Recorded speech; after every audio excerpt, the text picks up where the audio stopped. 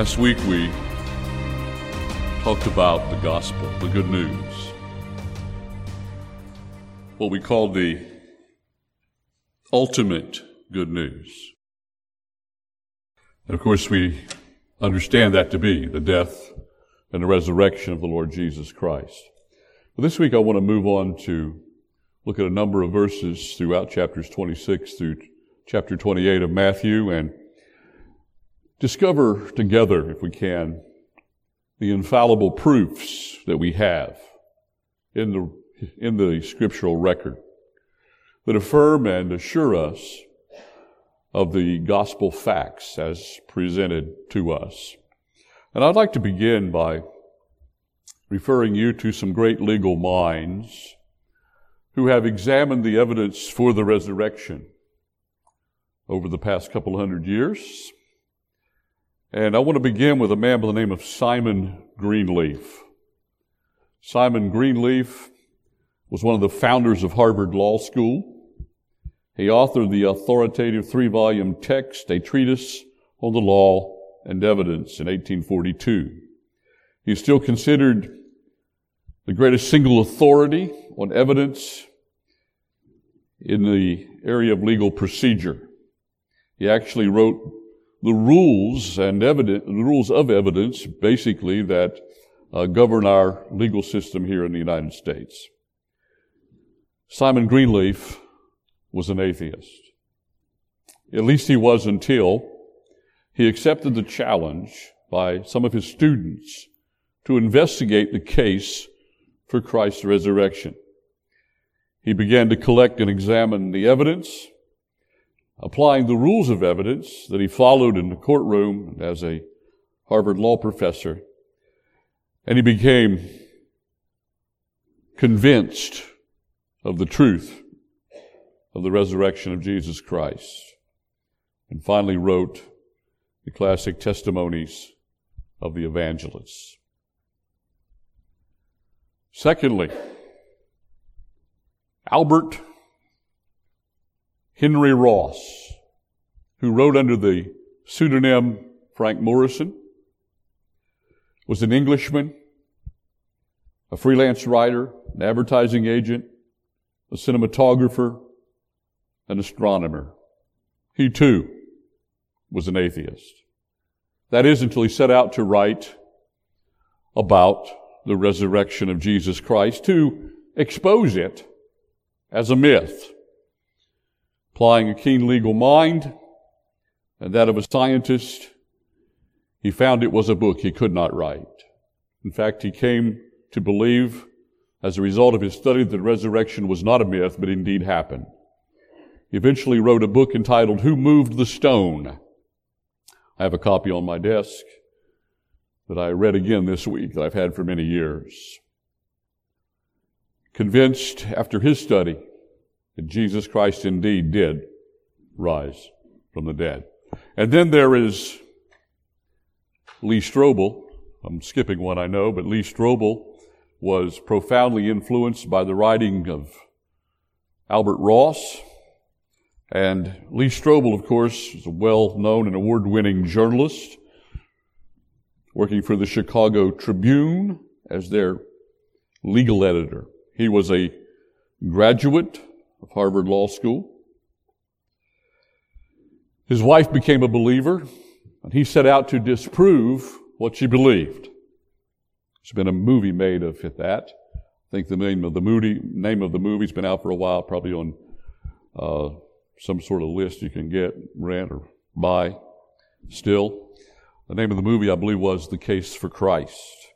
But in his attempt to disprove the resurrection, and his interviewing notable scholars, biblical scholars, by his own study and the application of his own understanding of evidence, he too became a believer. He's written over 40 books, serves as a teaching pastor out in Texas, and Lee Strobel can be added to the list. And then there is Sir Lionel Ludlow. He died in 1997. Ludlow is listed in the Guinness Book of World Records as the most successful defense attorney of all time, having won over the years 245 consecutive acquittals. He was knighted by Queen Elizabeth II twice. He too applied his legal mind to the study of the evidence presented in the gospel, to understanding what was really there concerning the resurrection of Jesus Christ. His conclusion, and I quote, he says, "I say unequivocally, the evidence for the resurrection of Jesus Christ is so overwhelming that it compels acceptance by proof, which leaves absolutely no room for doubt."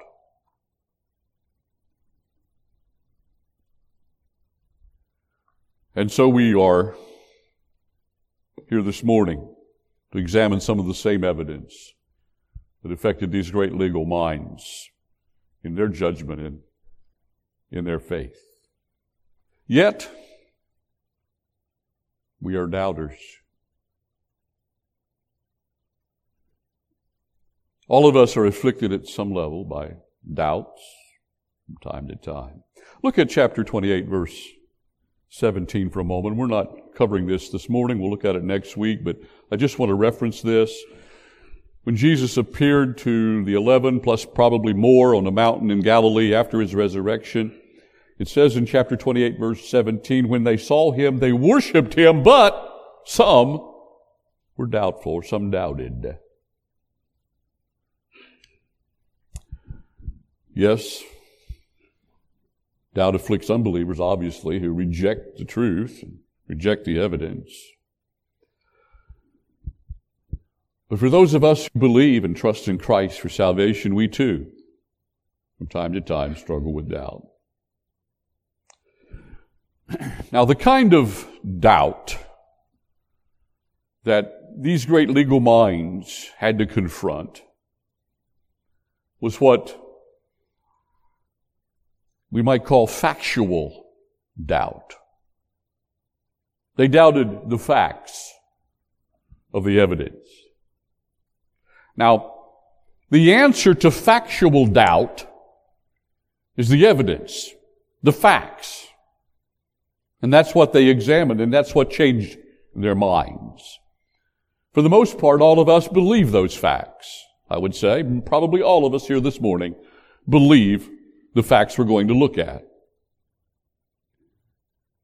That should and does overcome factual doubt for those of us that have come to faith.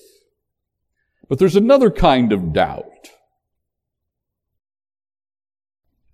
It's what might be termed emotional doubt. It's the kind of doubt that kind of slips in on us and assails us when we're struggling with something in our lives.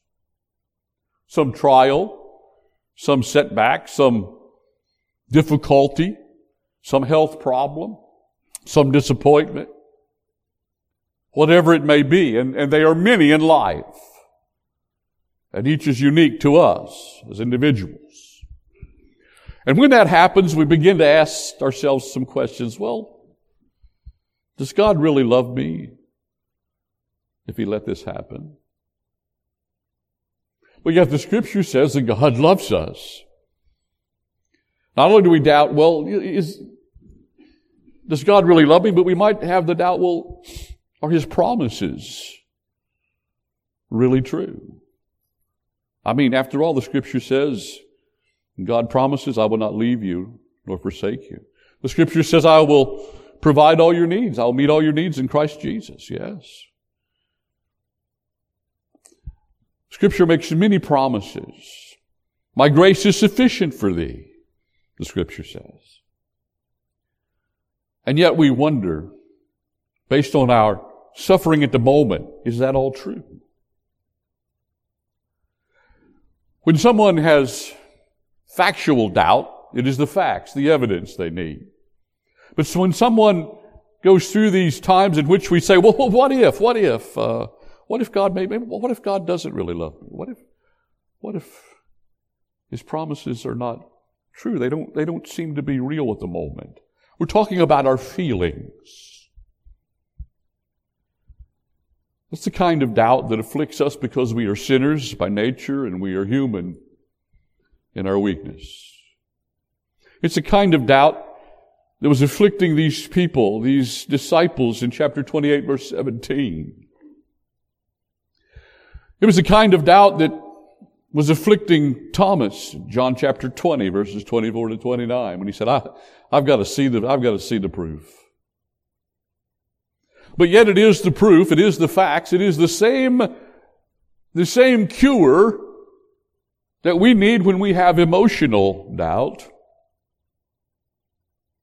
That those who doubt the facts intellectually need. We need the truth. We need to be reminded of the truth. We need to redirect our thoughts to the promises of God. We need confirmation again of the fact there is no reason to doubt the Bible. No reason to doubt God. No reason to doubt the gospel. For God so loved the world, He loved us. He's made many promises. No reason to doubt that. The cure then is the same, ultimately, for factual doubt as well as emotional doubt, the Word of God.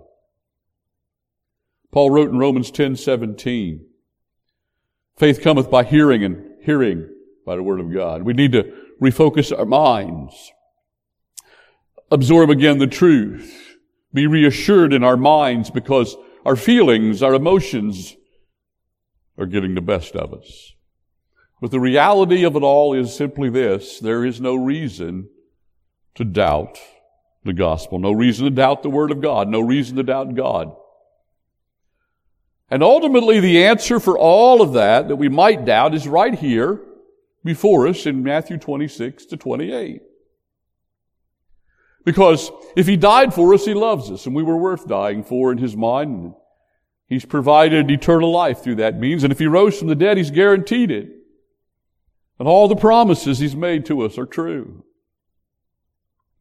So let's take a look at how the gospel is confirmed historically here in Matthew's record, the Gospel of Matthew.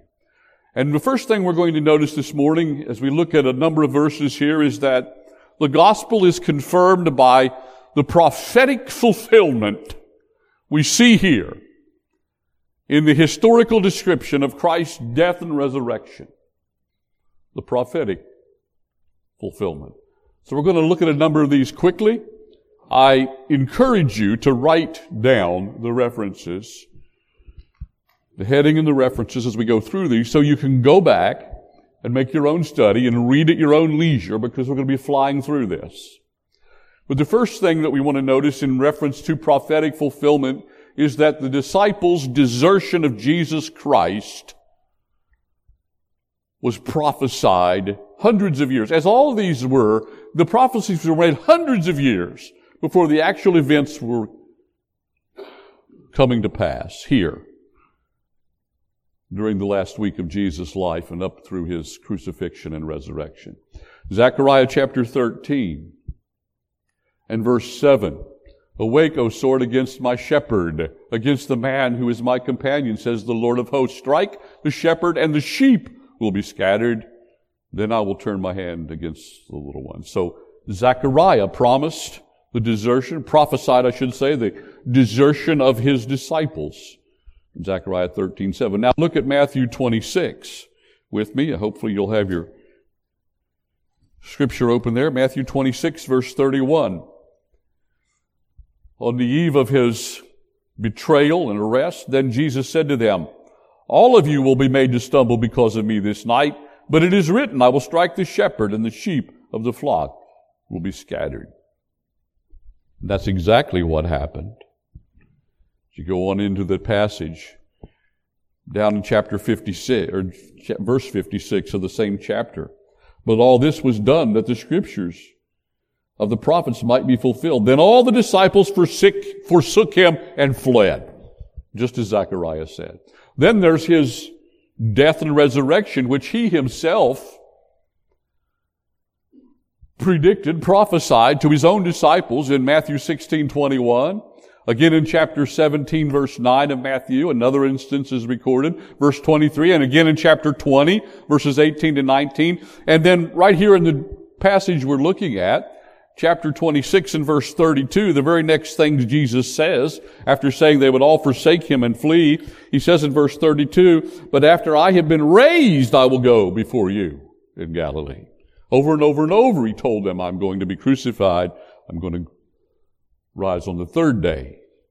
But they could not really fathom it. They could not get beyond their emotional attachment, their emotional desire to see that kingdom happen in their day. They literally didn't hear this with their hearts, although they heard it with their ears. And then there is Peter's denial.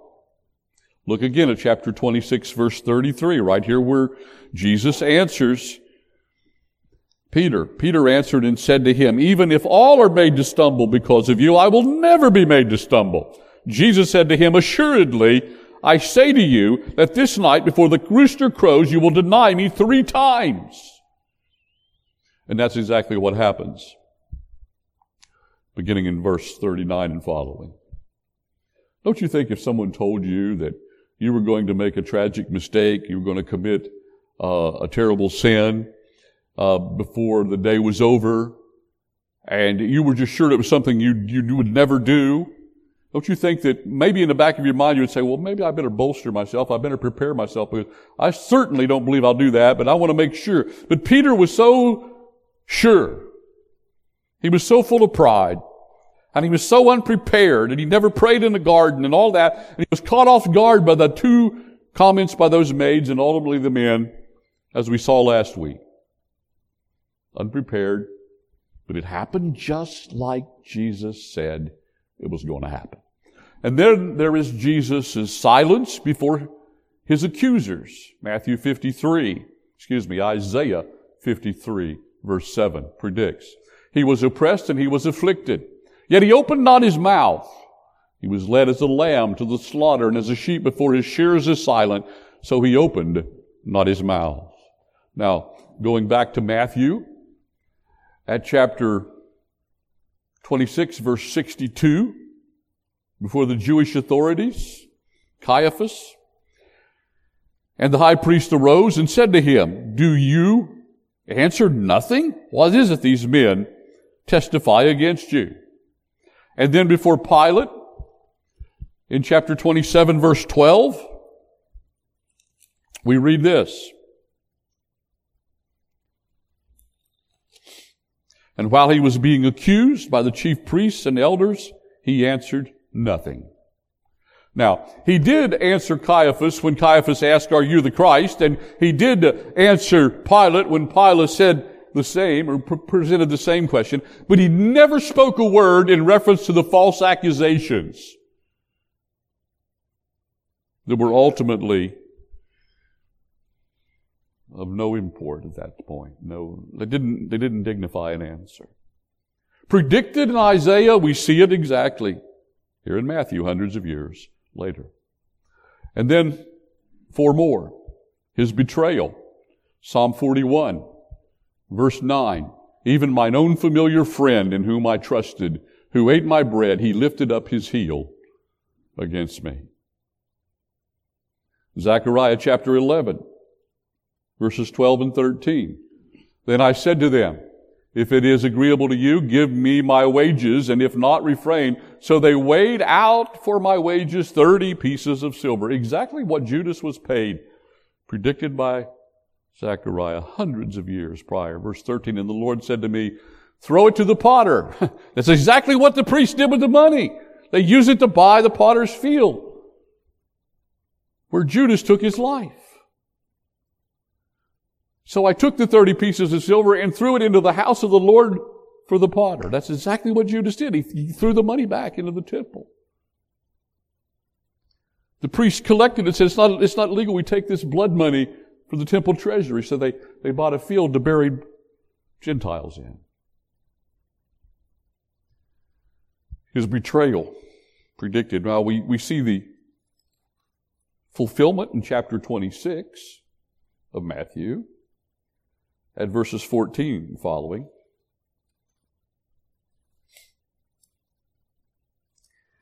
Here we read,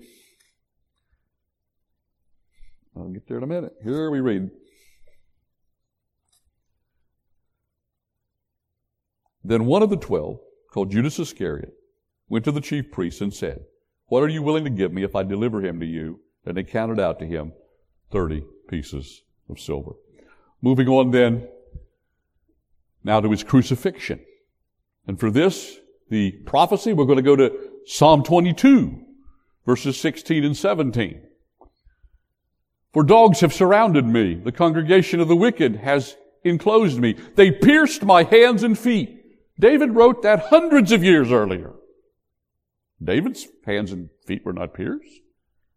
Who's he talking about? Prophetically, he's talking about Christ. Verse 17. I can count all my bones. It says Christ is speaking through David. I can count all my bones. They look and stare at me. Not a bone was broken in his crucifixion. They came to break his legs, but he was already dead. We'll come back to that in a minute. Predicted beforehand. Matthew 27, verse 35, very succinctly says,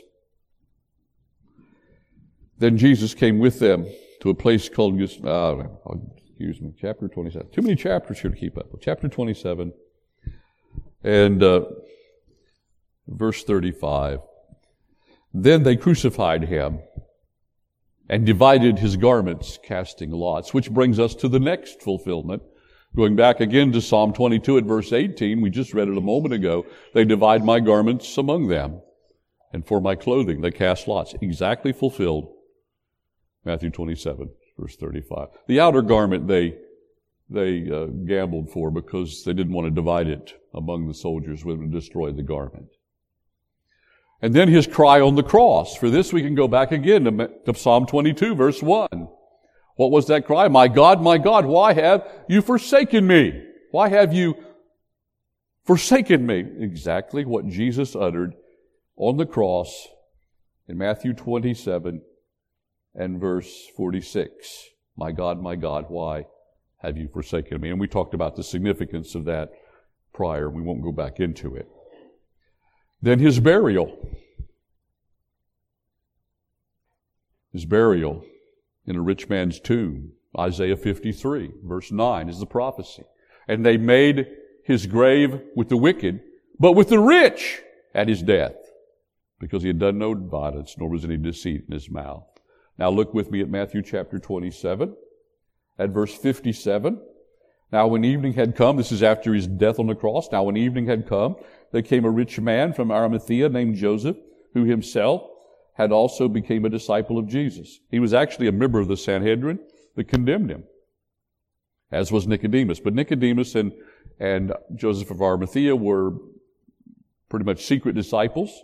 But he comes out now and says, hey, I want to give him a burial. I'll recognize who he was. He buries him as if he was a rich man, a royal personality, which he was. Otherwise, his body would have been disposed of at the city dump by the authorities. Now, Pilate lets him have the body. He commands that he go ahead and take it. Well, he was a member of that group that had demanded his crucifixion. He wasn't consenting to it. We don't even know if he was present when they did it. And so he takes, and in verse 60 we read, and laid it in the new tomb, which he had hewn out of rock, and he rolled a large stone against the door of the tomb and departed. Just as Isaiah said it would happen. Over and over again. These are 10 quick references in these chapters we've been looking at that show the prophetic fulfillment, and the prophetic fulfillment confirms the fact that there is no reason for doubt. But there's a second confirmation of this reality. There's no reason for doubt, and that is in the historical record. The historical record. What do I mean by that? Well, let's look at these instances. First of all, there was supernatural confirmation of his death. Chapter 27, verse 45 says, Now from the 6th hour to the 9th hour, there was darkness over all the land. In the middle of the daytime, No natural phenomenon could possibly describe it. It became pitch dark. We discussed the significance of that and what God was doing and saying earlier. But just remember here, this affected the world. At least all the known world at that time. We know this from history and the early Christian fathers who wrote. One of them, Origen, reported a statement by a Roman historian who mentioned such darkness. Another church father, Tertullian, wrote to some unbelieving acquaintances about the unusual darkness that they had experienced and had taken note of. There's even a communication that was made from Pilate to the Emperor Tiberius at that time that referenced the darkness. This was confirmed and has been confirmed over and over again in the historical record. Then there is his burial. His burial confirms his death. Now, first of all, let's go to 1 Corinthians 15, verse 1, where Paul says, well, I'll read that one. First, Paul says, I'll just quote it to you. Now I won't be able to do that. So let me turn there and make sure I get it right. Sometimes you go to do something and your mind just doesn't necessarily want to cooperate. Chapter 15, verse 1, Moreover, brethren, I declare unto you the gospel, says Paul, the good news. Well, what is that? This good news is what he comments on beginning at verse 3 of 1 Corinthians 15. He says, this is the good news here. For I delivered to you first of all that which I received, that Christ died for our sins according to the Scriptures, and that he was buried. Well, then he says, and that he rose again the third day according to the Scriptures. Now, why does he say he died according to the Scriptures, and he rose according to the Scriptures, but in between he says, and he was buried? Because his burial confirms his death according to the Scriptures. We've already seen how it was according to the Scriptures. What Paul is saying here is the gospel is the death and resurrection of Jesus Christ. Now, I know oftentimes we as Christians say, well, the gospel, that's the death, the burial, and the resurrection. If we want to be complete, we would say the death, the burial, the resurrection, and his appearances. Because as the burial confirms his death, it is his appearances after his resurrection that confirms his resurrection. And we'll come back to that in just a moment. But the fact that he was buried proves that he died. It's a simple matter of logic that you only bury people that have died. Look at chapter 27, verse 54 again, and I don't know that we need to, well, we'll start at Matthew 27:54. When the centurion and those with him that were guarding Jesus saw the earthquake and the things that had happened, they feared greatly, saying, truly this was the Son of God. This was the Son of God. This is the people that were standing by. These were the German, forgive me, German people, Roman people, the Roman guard, the Roman soldiers who was there to carry out the crucifixion. They were executioners. And they knew he was dead. He said, ultimately, some of them probably came to faith if they understood what they were saying, and this was sincere. Other than we can tell, on the surface it would seem so. He's dead. Why? Because crucifixion killed people. He was scourged before he was crucified. The cat of nine tails, the leather whip with 9 strands of leather embedded with rock and metal that literally stripped his flesh off of his ribs and back. Many that were destined for crucifixion never survived that. But he survived that. He went to the cross. He was on the cross for 6 hours. And when the Jews finally said, well, we need to make sure there's nobody on the cross when the Sabbath comes, they came and said, well, maybe we better have the soldiers break his legs, which is what they did to hasten death. The feet were nailed at the bottom, and their body sagged on the cross, and the only way they could breathe the breath was to push up on those pierced feet to be able to get enough breath in their lungs to breathe. Otherwise, they would simply suffocate. And that was an incredibly cruel way to execute someone. Eventually, the pain and the scourging, the loss of blood, the shock, and all the rest left them with not enough strength to push up anymore, and they suffocated. Well, the Jews said, we need to go ahead and break the legs, because when they wanted to hasten the death, they would break the legs so they couldn't push up anymore and breathe. And so they did that for the two robbers. This is in 19 of John, verses 32 and 34. And what happened was they broke the legs of the two robbers. But when they came to Jesus, they said, he's dead. They didn't bother. But yet, just to make sure, the John 19 account says one of the soldiers took a spear and pierced his side. Now, listen, a professional executioner, a Roman soldier, knew exactly how to inflict a spear to bring about instantaneous death. He was already dead, though. But that was just double assurance.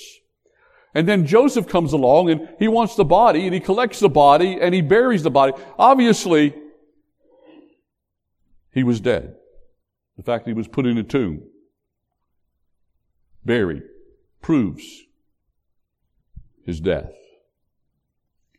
People just did not survive a crucifixion. Then there is the empty tomb. The empty tomb perhaps is the greatest confirmation of all of his resurrection.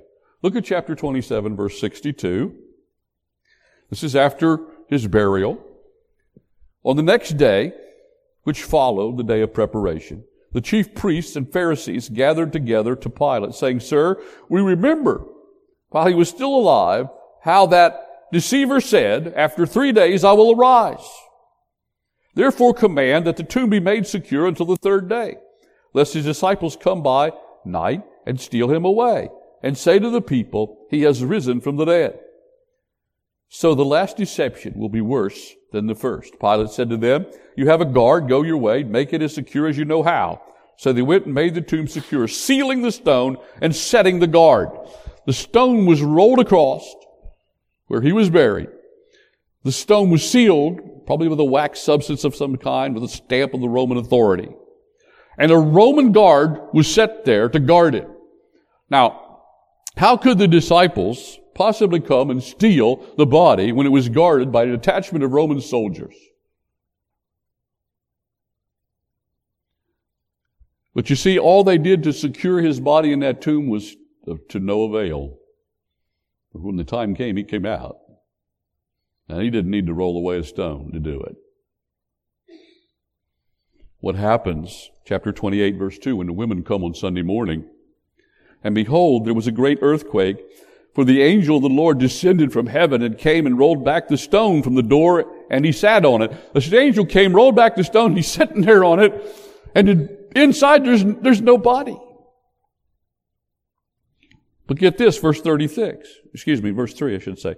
His countenance was like lightning, and his clothing as white as snow, and the guards shook for fear of him and became like dead men. They were absolutely, completely incapacitated and paralyzed and dumbfounded in fear, but evidently observing the whole thing to some degree. I don't know whether they saw the angel or not. Now go down to verse 11. Now while they were going, behold, some of the guard came into the city and reported to the chief priests all the things that had happened. What had happened? We just saw the stone rolled back, and there's no body inside.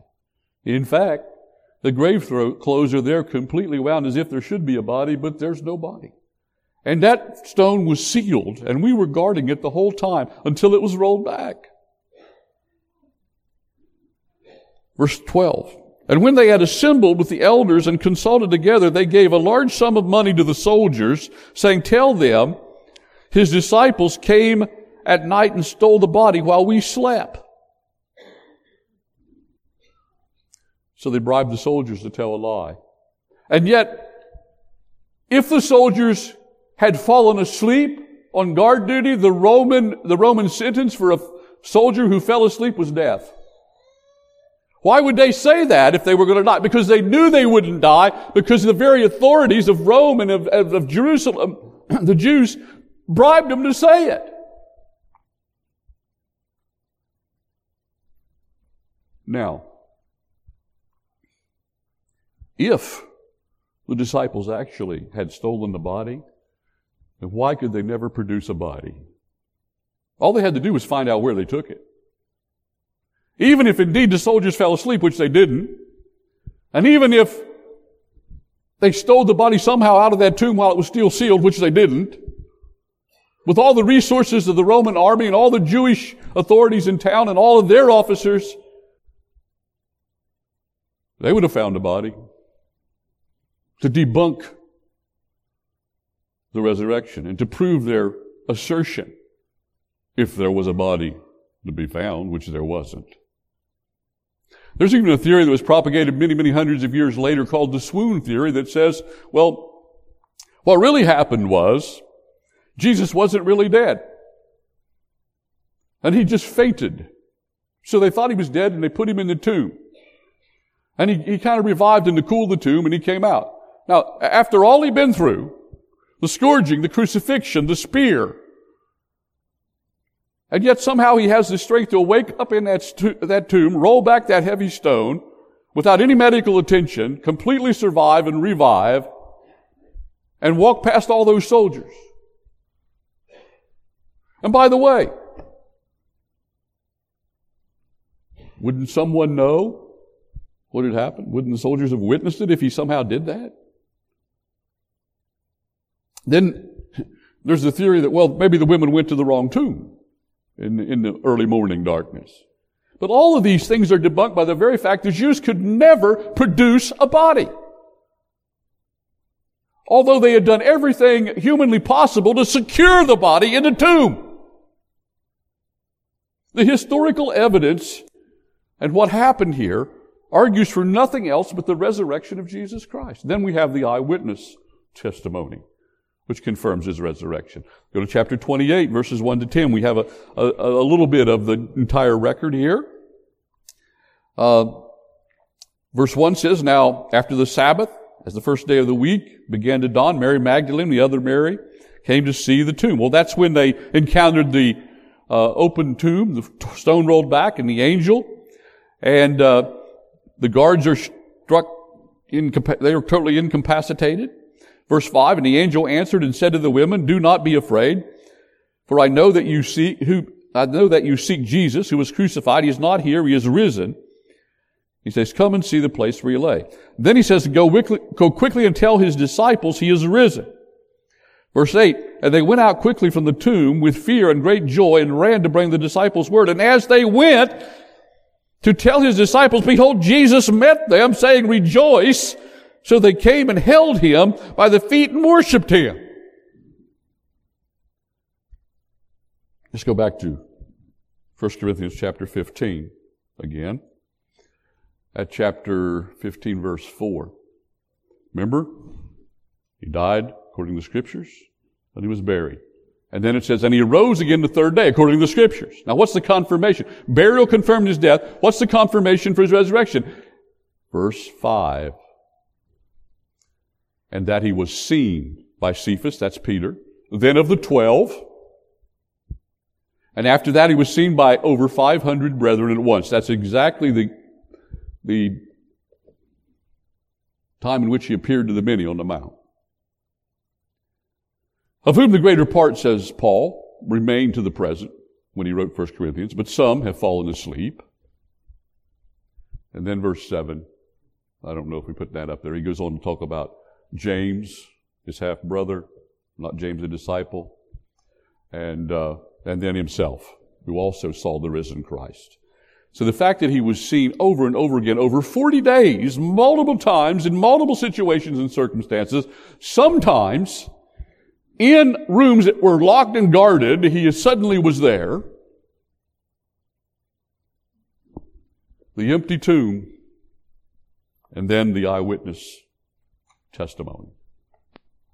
All this argues for the truth that it all happened just as the Scripture says.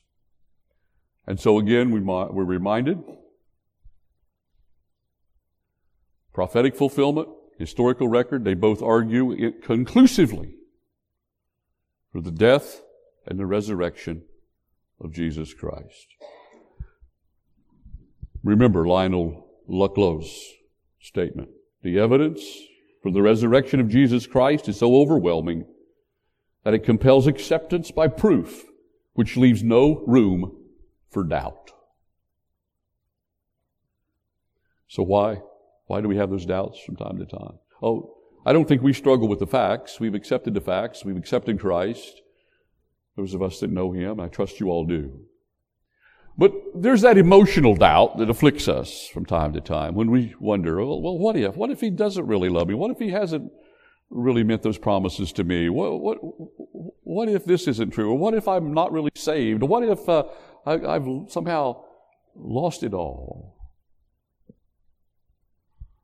Those hard knocks in life can produce that emotional response. Those are our feelings governing our thoughts coming out.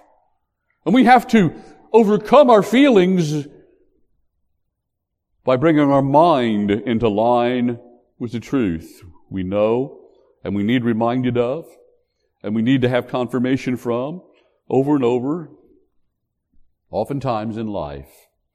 And again, Paul wrote in chapter 10 of Romans, verse 17, so then faith comes by hearing, and hearing from the Word of God. We reaffirm our faith by going back to the record, the historical record, the prophetic fulfillment, all the other proofs, the many infallible proofs of not only the gospel, but many other things. It is our foundation. We cannot let our feelings, our emotions govern our thinking. We have to let the Scriptures govern our thinking and reconfirm our faith, and the Holy Spirit will reconfirm it as we take that route in that process.